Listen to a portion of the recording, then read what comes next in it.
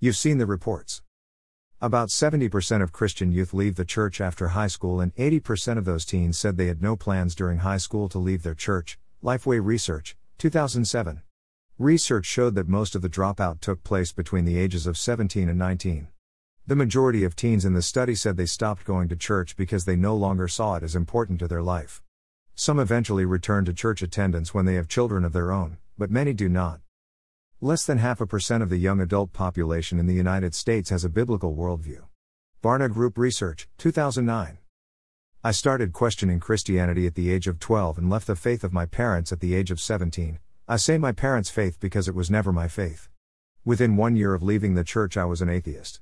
Unfortunately, that is the story of hundreds of thousands of Christian families in North America and Europe. That fact makes the disguised interventions of street epistemologists even more dangerous because the church has not equipped children and young adults to know why they believe what they believe. In this final section of our special series, Street Epistemologists, On Guard, we will share the 5 steps to faith defense that will help prepare your children and the children in your church to face the enemy head on. Step 1. Be aware. Greater than and when a violent attempt was made by both the Gentiles and Jews, with their rulers, to abuse and stone them, they became aware of it and fled to Lystra and Derbe, cities of Lycaonia, and to the surrounding region. And they were preaching the gospel there. Acts 14:5-7. Paul and Barnabas were bold in traveling from city to city preaching the gospel, but they were also aware of their surroundings. Because they were aware of the potential for violence against them, they became aware of a specific threat and fled Iconium for Lystra and Derbe. Some Christians today live in parts of the world where violent attempts against them are a constant danger, for example Africa, Asia, Middle East, and tens of thousands have had to flee for their safety. Though we don't face that overwhelming threat of physical violence in North America yet, the potential is there. However, the kind of violence that our children do face every day is spiritual. As Paul wrote to the Ephesians greater than put on the whole armor of God, that you may be able to stand against the wiles of the devil. For we do not wrestle against flesh and blood, but against principalities, against powers, against the rulers of the darkness of this age, against spiritual hosts of wickedness in the heavenly places. Ephesians 6:11-12. How does this work in a Christian family and church? Who is responsible for putting on the armor of God on children and teens and training them how to use it? If we read Ephesians 6:11-18 in the context of the last half of the letter Paul wrote to Christians, we will find the answer is clear and easy to understand. Christians should walk respectfully and honorably toward each other in light of the respectful and honorable way in which God called us. Christians should demonstrate their respect for each other in a spirit of humility and gentleness, with long-suffering, bearing with each other in love, working hard to keep the unity of the Spirit in the bond of peace. Jesus gave special leaders to the church, apostles, prophets, evangelists, pastors and teachers, for the primary purpose of training Christians for their ministries, for the building up of the body of Christ until everyone comes to the unity of the faith and of the knowledge of the Son of God, until every Christian is spiritually mature and no longer immature because of the effective working by which every part of the body does its share, causing the body for the building up of itself in love. Christians should no longer live like non-Christians, but should put away anything that resembles their previous life as an unsaved person, including deceitful lusts, and become what God called them to be in true righteousness and holiness. Christians should stop lying to each other and speak the truth in a loving way. Christians should not sin when they're angry because that gives Satan a hold on their emotions and actions.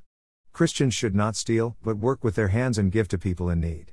Christians should not speak words that tear down people, but say those things that build up people. Christians should not grieve the Holy Spirit of God. Christians should put away all bitterness, wrath, anger, loud and confusing speech and words that have an evil intent. Christians should be kind to each other, tender-hearted, forgiving one another, even as God in Christ forgave them. Be imitators of God as dear children and walk in love as Christ has loved us and gave himself for us as an offering and a sacrifice to God.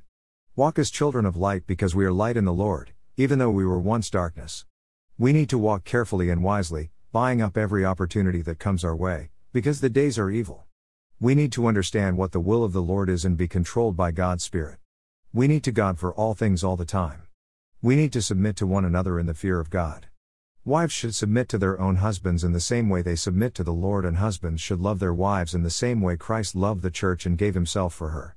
Husbands should love their own wives as they love themselves. Children should obey their parents in the Lord because that's the right thing to do. Fathers should not provoke their children to wrath, but bring them up in the training and admonition of the Lord. It's obvious from the context of Paul's letter that the responsibility for training children and teens belongs to parents and the responsibility for training parents belongs to gifted church leaders. That training begins with helping children and teens understand the dangers they face as Christians, for example the world, the flesh, the devil, Ephesians 2:1-3, and the importance of being on guard against the wiles of the devil, Ephesians 6:11. Be aware of the power of God. A vital part of the early lessons of training children how to be aware of spiritual dangers is to teach them to be aware of the power of God. Paul wrote this to Christian parents and church leaders. Greater than finally, my brethren, be strong in the Lord and in the power of his might. Ephesians 6:10. Our saved children are also children of God. Just as they have a human father and mother, they have a divine Father, Savior, and Comforter. Just as Christians' parents provide for and protect their children, our Heavenly Father provides for and protects his children, and that includes our children. I find that promise incredibly comforting because God is all-powerful, all-knowing, everywhere present at the same time, and never changing. Not only is God everywhere at all times, he also sees everything, knows everything and can do anything he wants to do. God is with our children when we can't be with them. He can provide and protect them in ways we cannot because of his perfect character and unlimited power. That's why Paul wisely wrote, "Be strong in the Lord and in the power of his might." Instead of just teaching our children Bible stories, we need to teach them the overarching story of the Bible, that God is sovereign in the universe. Rather than our children just knowing the stories in the Bible, they need to understand why God tells us those stories. The Bible is God's story about himself. The individual stories in the Bible reveal the character and will of Almighty God. That's what our children need to know before they leave home to face the world. Step 1 of faith defense is to be aware. It reminds me of how Jesus answered the verbal attacks of the Sadducees, "You are mistaken, not knowing the scriptures nor the power of God." Matthew 22:29-30. Our children need to understand those two things to effectively face the attacks of the world on their faith in Christ, the scriptures and the power of God. It begins with awareness of the importance of God's word and the knowledge of his power to provide and protect our children. Greater than I will love you, O Lord, my strength. The Lord is my rock and my fortress and my deliverer, my God, my strength, in whom I will trust, my shield and the horn of my salvation, my stronghold. I will call upon the Lord, who is worthy to be praised, so shall I be saved from my enemies. Psalm 18:1-3. Join us next time as we look at the second step of the 5 steps of faith defense. Scripture taken from the New King James Version. Copyright 1982 by Thomas Nelson. Used by permission. All rights reserved.